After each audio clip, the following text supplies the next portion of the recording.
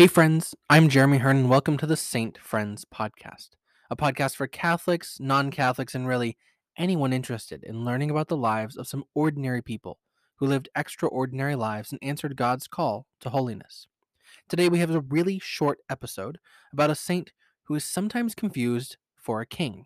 So let's find out what it's like to have a whole family of saints with our new friend, Saint Richard.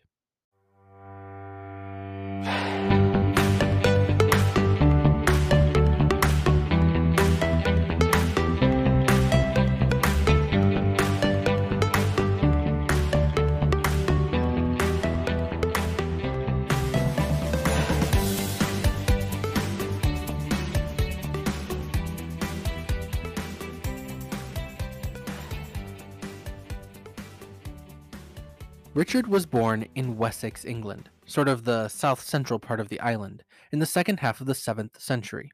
He married a woman named Vuna, and they had 3 children, all of them future saints: Saint Willibald, the Bishop of Eichstätt, Saint Vinibald, the Abbot of Heidenheim, and Saint Walburga, the Abbess of Heidenheim.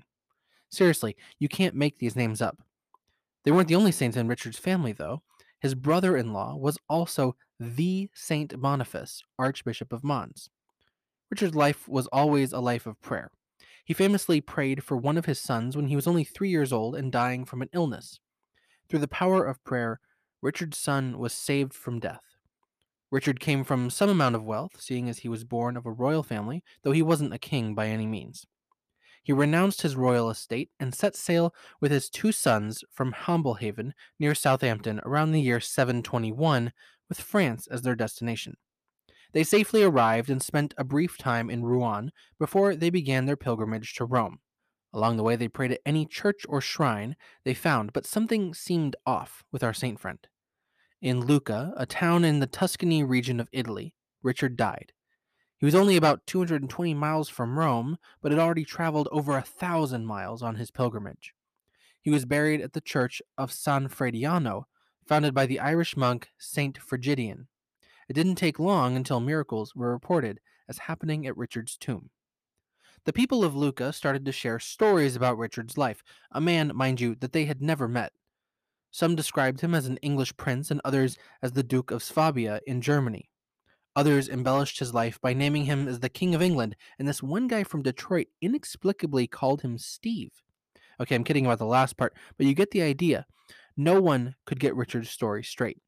His niece, a nun named Heigeberg, wrote an account of her uncle and cousin's pilgrimage to Rome, since one son, Willibald, continued on after Richard's death. Eventually, Willibald had some of his father's relics moved from Lucca to Eichstätt when he became the bishop of the region.